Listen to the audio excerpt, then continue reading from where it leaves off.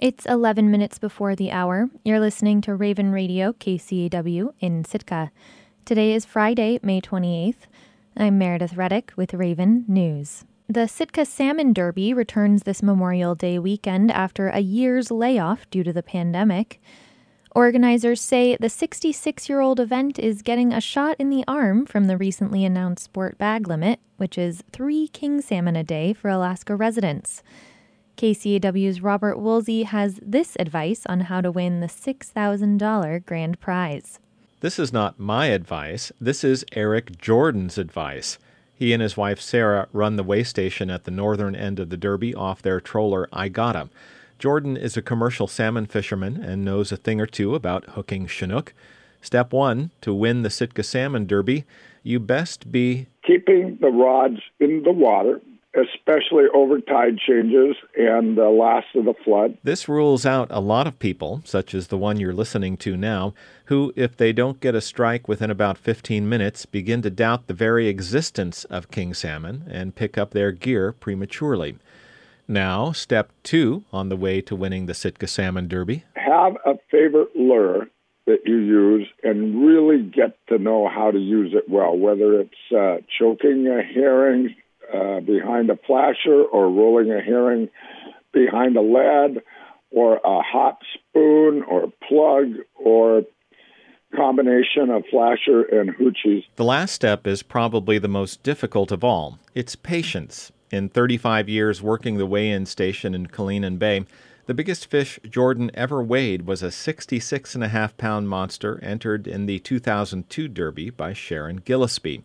11 years earlier, Sharon's husband Marv turned in a 71-pounder. They always fish the same spot every year and ground away, and often they'd catch fish when there weren't very many around. The Sitka Salmon Derby is a benefit run by the Sitka Sportsmen's Association.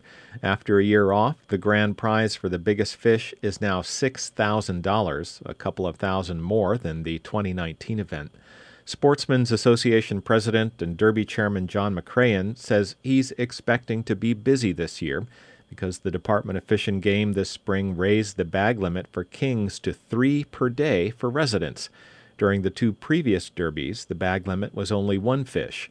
That remains the case for non-resident fishermen who can keep only 1 king per day with a limit of 4 annually. But the Derby has never been aimed at attracting out-of-town anglers per se. Sitka sees plenty of those the rest of the summer. The money that doesn't go to prizes goes to support association activities, including a pair of $2,000 scholarships this year, one each awarded to a Mount Edgecombe High School senior and a Sitka High senior. Eric Jordan says the Sitka Salmon Derby actually may not have much at all to do with catching the biggest fish. What I often say is the fishing, particularly the Derby when spring is happening and you get out there with your family. We have a lot of families come by. And the fishing is often great. The catching isn't always great. Jordan's final advice is to take a bird book with you on the water, look for bears and wildlife browsing on the beach, and if you catch a bunch of fish under the new bag limit, consider eating some. All that, in his mind, makes the Sitka Salmon Derby a win-win-win. Reporting in Sitka, I'm Robert Woolsey. The Sitka Salmon Derby runs 5 days in all, this Memorial Day weekend, Saturday through Monday, and the following weekend, Saturday and Sunday. You can pick up a copy of the rules brochure at Orion Sporting Goods or LFS Marine Supply. As the fishing season ramps up, so does frustration with a federal requirement that people wear face masks on commercial fishing vessels. It's part of the CDC's guidelines on mask wearing on public transportation to mitigate the spread of COVID-19. For Alaska's Energy Desk, Izzy Ross reports. Joe Trotter has fished in Bristol Bay for 13 years. I think it's ridiculous that they're asking us to wear masks. Trotter's crew members on the fishing vessel Sea Hag will all be vaccinated.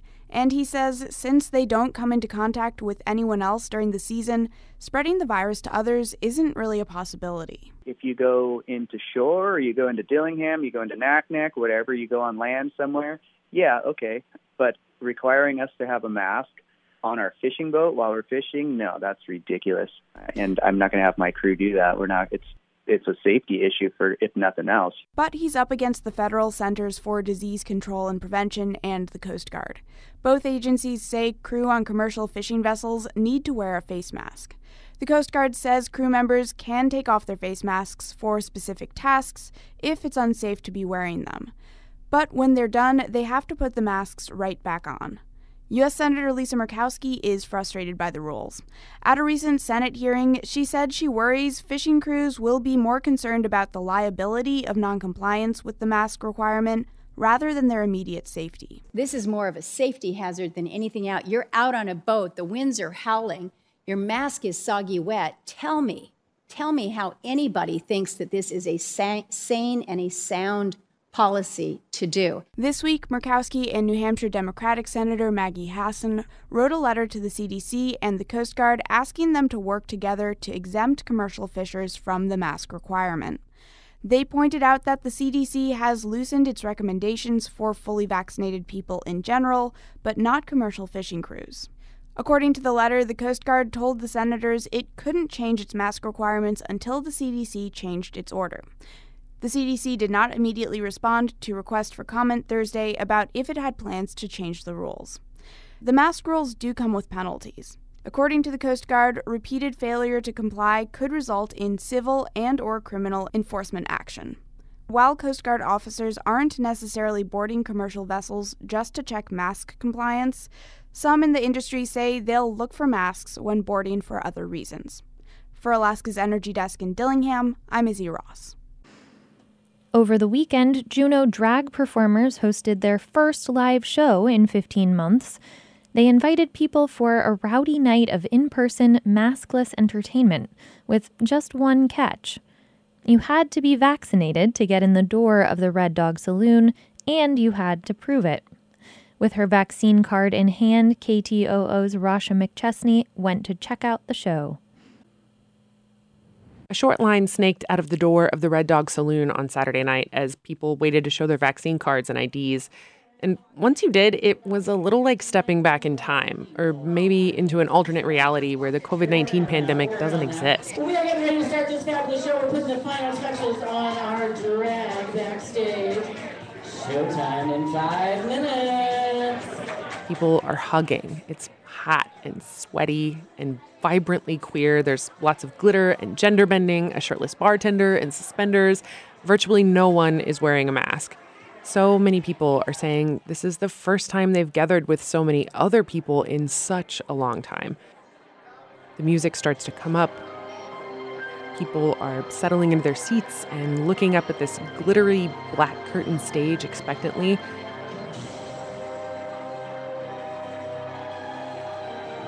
And then suddenly, in a flouncy pile of black tulle and a tall, rainbow-feathered headdress, Juneau's drag mom, Gigi Monroe, appears behind the crowd. Mouths drop open comically. People are so excited. The classic bait and switch works so well. She glides through the room, lip-syncing to this classic Pink song. The energy is so high and the excitement just palpable. And for Monroe, whose non-stage name is James Hoagland, this was a moment of realization. As soon as I came out and I saw that our audience, instead of sharing like the balcony level and the floor level to spread out more, everybody clustered together on the floor level and got as close as they could because they were just dying to have that experience. And that was my signal that everyone was ready for it. Monroe and I caught up later in the week to chat about the show, and days later, she's still a little hoarse. I completely forgot how to use a microphone. She says, for the most part, everything went smoothly. It was just like riding a bicycle. No one forgets how to be social, how to enjoy a live show. They just sometimes need to be coaxed back into it. But there were some things that were different. If you paid close attention, you'd notice that she kind of kept her distance from the crowd. The other performers did too. Usually they weave through the audience, amping up the crowd, teasing tips out of them, but Monroe says they discourage that during the show and ask people to consider tipping digitally or tossing money into buckets near the stage. For the most part, people complied, though I did see one woman get in mid-show who hadn't bought a ticket or brought her vaccine card. She swore up and down to the door guy that she'd been vaccinated, though. And at any other time, that would have been a normal part of going to a live show, but it felt particularly weird when the show organizers were clearly trying to create a safe space for people. The troupe did 2 shows, one early and one late. Each was capped at 100 tickets. Both sold out. Monroe says there was some uncertainty in hosting an event that large. I kept waiting for someone else to do it. Someone else to be the first big event, whether it was for vaccinated only or not, but just to try to host something indoors that was for a larger audience. And no one had done it. So as time went on, I said, okay, I really didn't want to be the first one to push this, but I really believe in it. I have total faith and confidence that it's a safe thing to do. She says some people in the Juneau Drag Troupe were hesitant too. I mean, I think on the performer side of things, it was a smaller cast because not everybody was quite ready to take that leap with me. Even though they're done with digital drag for now, Monroe says for those performers or audiences who don't want to be indoors yet, they've got 2 live outdoor shows coming up this summer. In Juneau, I'm Rasha McChesney. I'm Meredith Reddick, and this has been Raven News.